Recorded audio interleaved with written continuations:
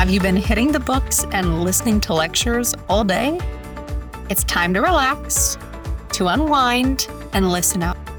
This is Brooke from Campus Chronicles, your go-to podcast for everything student life. No matter where you are in your academic journey, we have you covered. Think of us as a trusted mentor, friend, and confidant who always has your back. We'll be sharing inspiring stories, thought-provoking insights, and practical advice to help you succeed in and out of the classroom. So get ready to be inspired, enlightened, and entertained.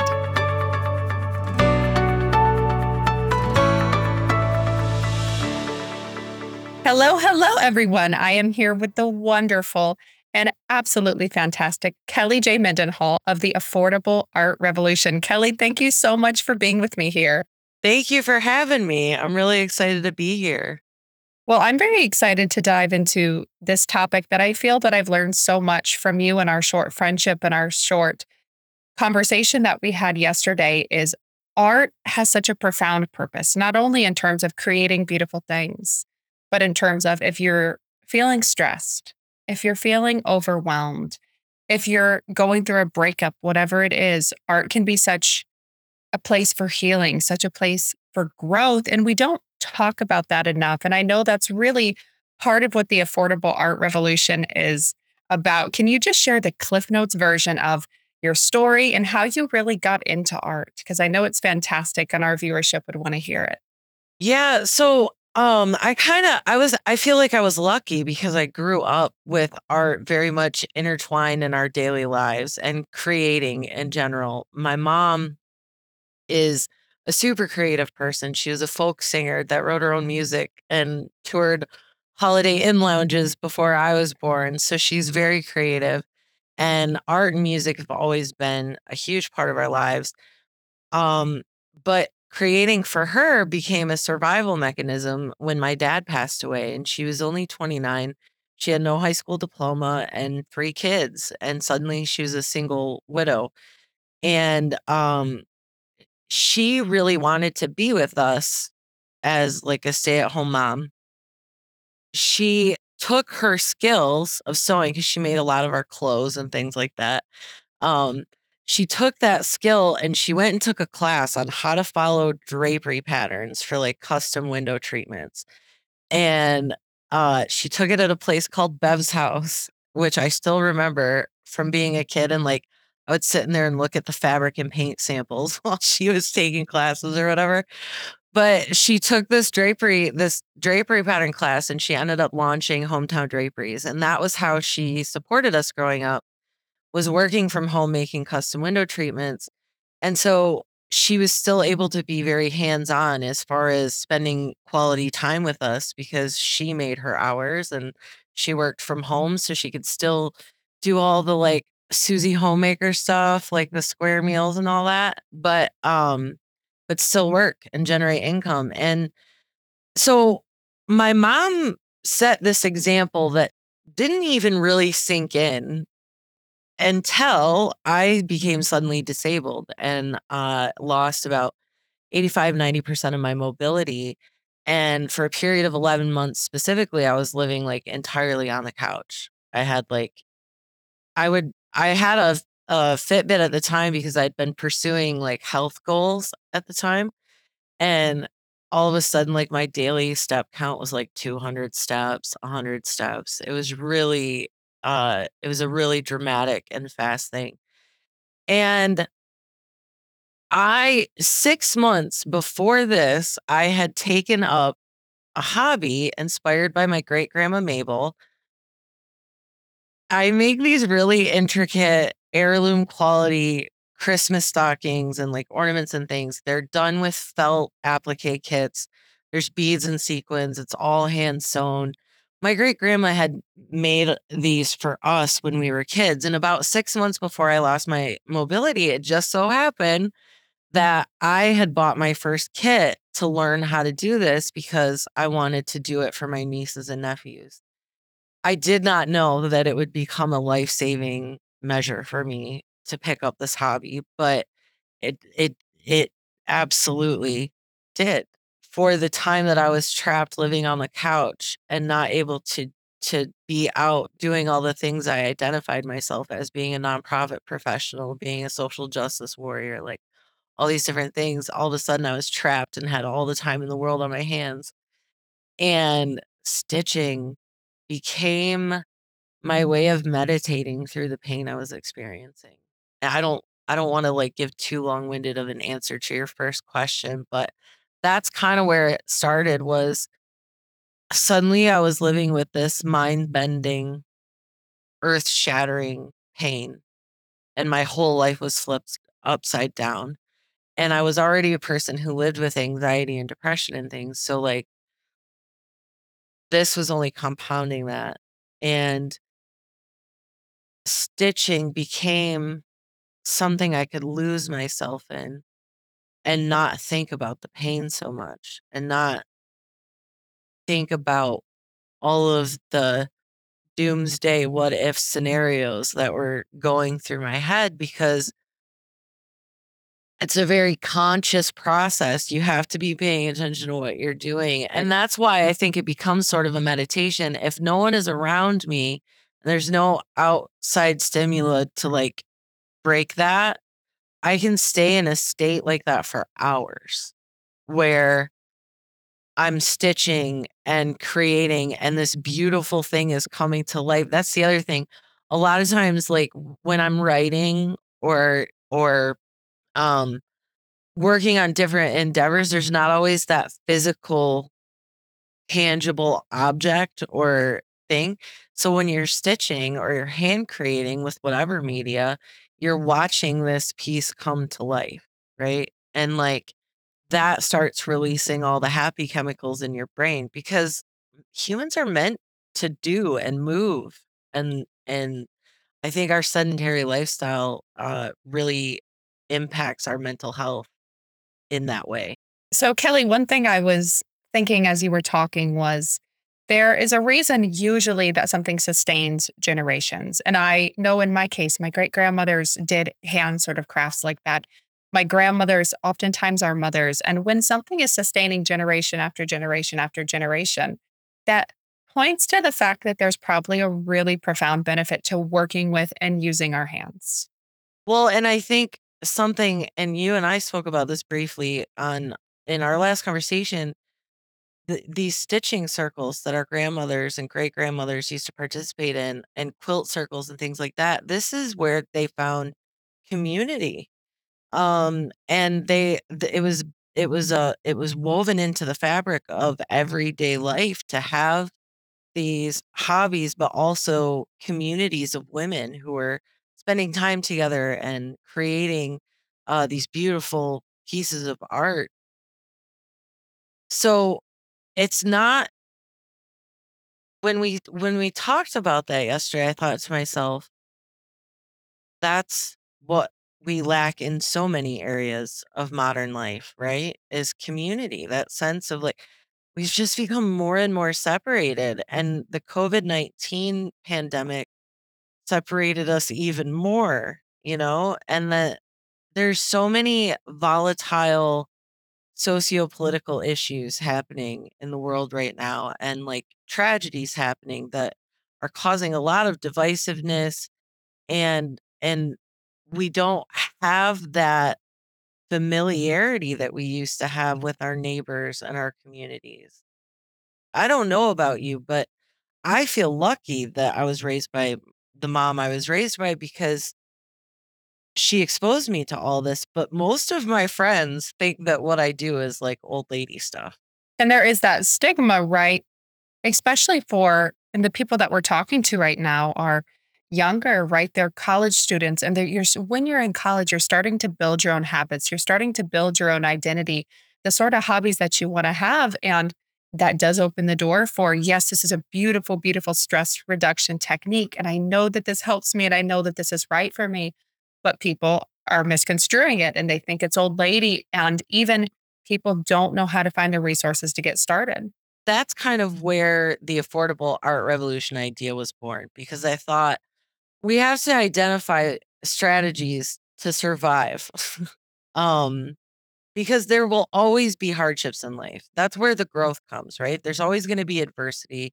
Or, I mean, sometimes there's not. And those stories are really, really boring. But most of the people that you remember are people who have faced some kind of adversity and found some kind of magic in the coping mechanism and then build from there, right? And I think that's what stitching has been for me, because I started to think, how many other spoonies are there like out in the world who are my age or younger or older, who were never exposed to things like this?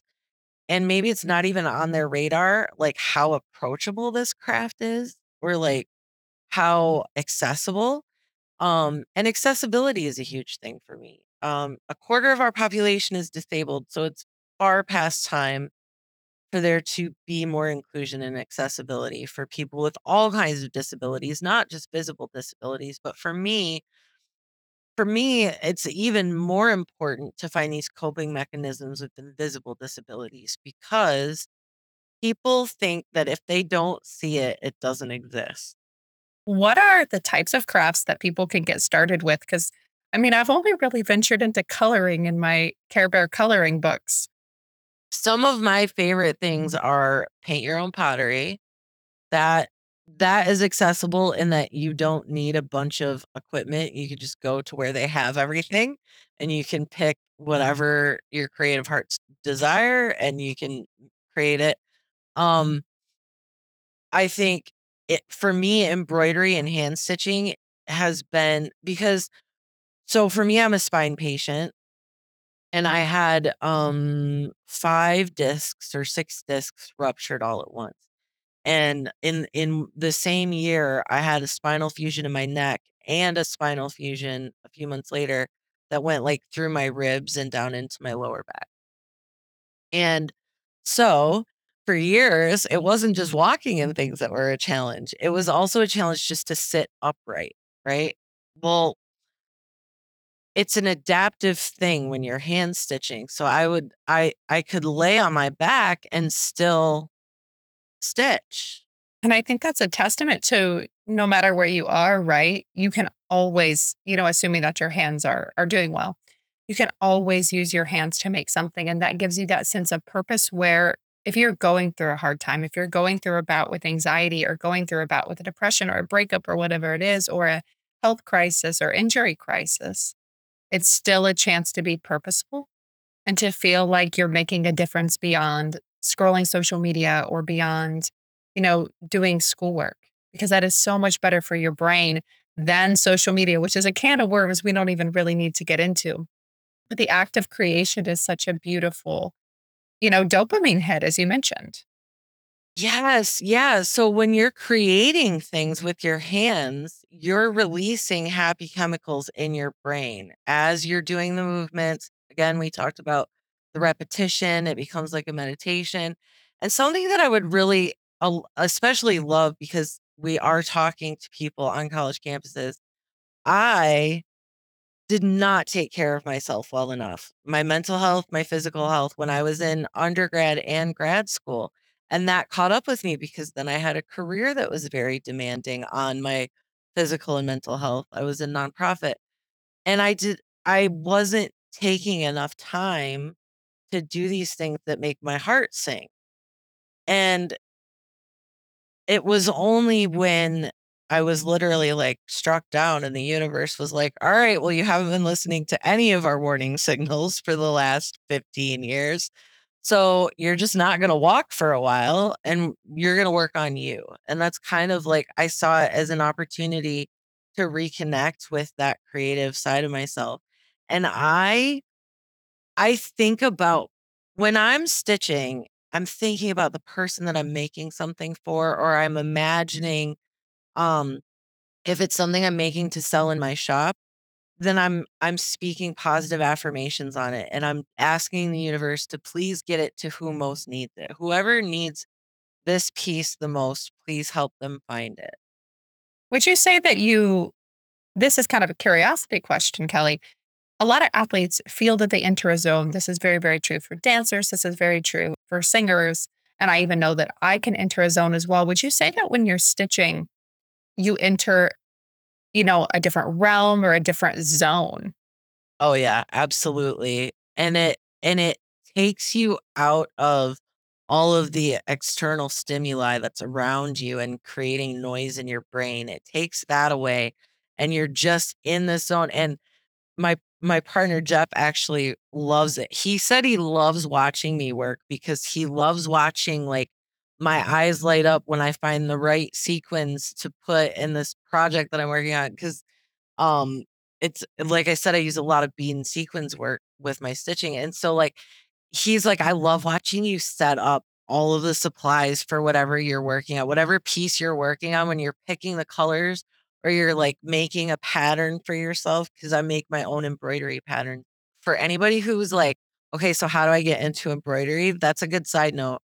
They have self-adhesive sticky like fabric paper that you can print patterns or pictures on. So it's not like, don't think everybody is out here being some kind of like amazingly brilliant Van Gogh of embroidery art. Like, that's not a thing. There are those people, but a lot of us have patterns. And I think that stops so many people. And when we think about singing, a lot of people sing in their shower because they say, I'm not a good singer or I'm not a good dancer. And we can extend that to handcrafts too. We can even extend that to coloring. So, how does someone, okay, let's say they're willing to try this, they're willing to go into the realm of crafting in whatever way feels right for them. How do they make it about the act, make it about the art versus making it about getting it perfect? Because we live in a culture and we live in a society that praises being perfect, that praises doing, you know, our art being good. And sometimes what we can run into is, well, it's just this silly little thing I do. And we negate it because it's not perfect or fantastic or, the type of art that you might see on the internet.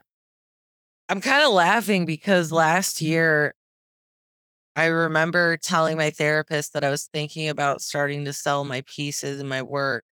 And I was like, but I don't know if they're good enough. And she was like, "Show me some pictures." And I sent her some pictures and she was like, "What are you talking about?" Like, and she was like, "I think you're recovering perfectionist. And I think that we almost all are recovering perfectionists, which is what makes this so hard. You have to make peace with it's never going to be perfect." But that to me is what's endearing about handmade gifts, right? It's not going to be perfect. And on my shop, it even says everything in my store is lovingly and imperfectly handmade because I do live with spinal tremors and things. So, like, sometimes my stitches aren't perfectly spaced, or sometimes one is crooked because I have a tremor while I'm stitching it. And I leave those imperfections because that's what makes it special. If you wanted something that was perfect or like had passed quality control tests, you go to the store and buy it. But this is about the journey, not the destination. And I have to tell myself all the time, there's no such thing as perfection in sewing, Kelly, because my friend's mom said that to me when I was in grad school. She said, "Kelly, there's no such thing as perfect in sewing, and you're just going to have to accept that, or you'll never finish a project." And I was like, "Okay, you know, it's the same as like painting or anything else. If you're up close to it, you're you're not going to see it. You have to hold it far away, because no one is going to walk up to it like this."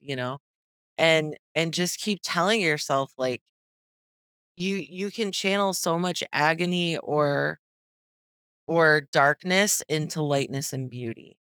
And that's for me that's been the most rewarding thing about the last 7 years is when I look back at all the Christmas stockings I've made, all the ornaments I've made, all the gifts that I've made, and I remember like what life was like at that time when I was creating that, and I think, God, you've managed to create so much beauty out of so much pain.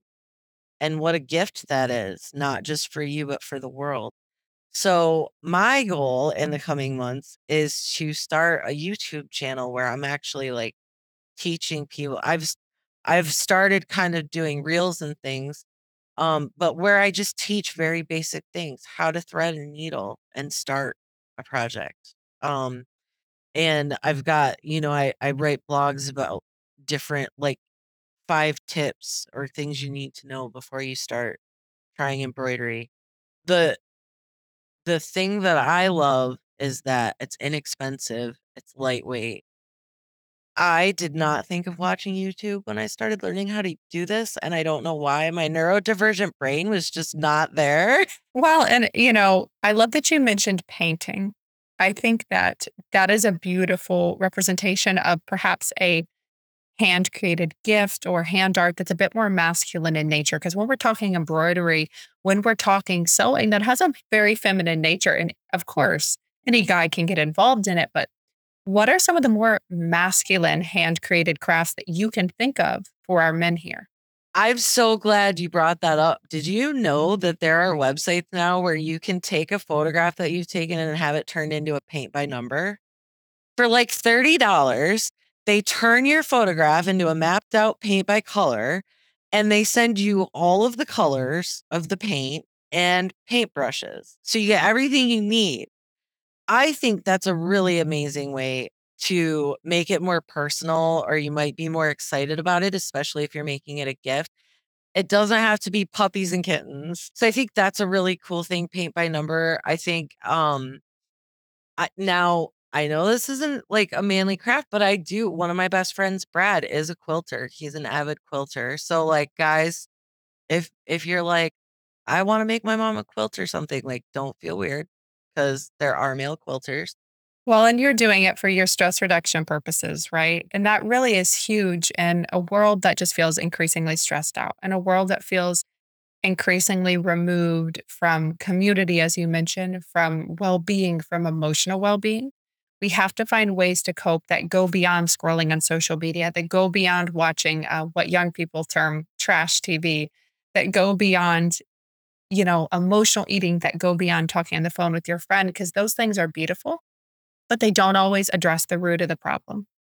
And some of them, like for me, like I have an unhealthy relationship with food and like I am an emotional eater. And for some people, you can emotionally eat like every once in a while. And for me, it's like if I'm not careful, I'm emotionally eating every day, right? So like another really good thing that's, like, maybe more masculine would be, like, the polymer clay.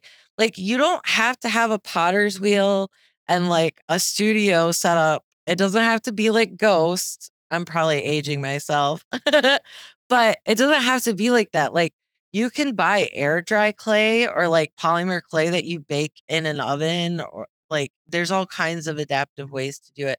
But that's something that, again, doesn't require a lot of equipment. It's fairly inexpensive. You don't even if you don't have the spoons or you don't wanna go to the store, you can, like, Amazon some polymer clay, like, I think another good one so my partner, Jeff, actually used a paint by number to help cope when he got sober from alcohol. So that's another thing. He's been sober now for 13 months, but, like, in the early months of his sobriety, his body was very tired. He was he ran out of energy really quickly, and obviously, like, the world was a lot. And I know there are kids in school that are, like, struggling with things like, "Am I drinking too much? Is this social drinking or is this out of control drinking?" I mean, from my own experience with my friends in college, unfortunately, alcohol is such a big part of life there, especially, like, Greek life and stuff, and so it can be difficult. So he channeled his, like, nervous energy of what do I do instead of drinking into doing a paint by number. There are a lot of people who coped with COVID and layoffs by developing, and practicing polymer clay. There's also I know it might sound silly, but Lego sets are getting way cooler. Like, get in touch with your, like, inner child. That would be my advice. If you remember something that brought you joy and filled you with joy, like, and, like, excitement when you were a little kid, reconnect with that. You don't it and you don't have to just do one thing, There's all kinds of, like, I saw an art studio here. I live near Ann Arbor where the University of Michigan is, and, they have a splatter room. How stress relieving would it be to go to a paint studio where you get to put on, like, head to toe covering and you just get to unleash and throw paint everywhere. And then you leave with a painting that you made. Like that's that to me is more long-term helpful than a smash room or something, and it's way less expensive. So, Kelly, one last question before we close out here. If you could just give someone one piece of advice, let's say someone's listened to this episode, they're interested in trying, they're interested in getting started. What is the one piece of advice and the one piece of wisdom you'd want to impart to them? Buy the right tools for the job and embrace that sometimes you need a specific tool and just like get yourself that tool and have fun. Like, don't take yourself too seriously. Oh my goodness, I love this. Well, Kelly, it has been amazing. Thank you so much for joining me here today to really speak about your journey, your experiences, why you believe art is so important. And again, Kelly J. Mendenhall has the Affordable Art Revolution. You should definitely go check her out. You should check out her beautiful works. You should get some inspiration. And of course, they can connect with you. If someone is listening and they want to find you, Kelly, how can they do that? Yeah, I'm pretty easy to find. My website is kellyjmendenhall.com. And my name is just 3 little words put together in one long name, Mendenhall. And then you can find me on Instagram and Facebook, Kelly J. Mendenhall, or author Kelly J. Mendenhall. And the Affordable Art Revolution is on Facebook as well. Yes, and definitely go look at her works. Thank you so much for taking time out of your busy life to be here. Thank you. I really appreciate it. It was really fun. Thank you for joining me on Campus Chronicles. I hope you found our discussion informative, inspiring, entertaining, and fun. We are always working hard to make sure that our episodes are the very best they can be, which means we need your help. If you liked what you heard, remember to hit the follow button on your favorite podcast platform and drop us a review. It helps us to connect with more students who are hungry for success. And remember, the journey never stops. Keep listening, keep learning, keep growing. See you next week for another amazing episode of Campus Chronicles.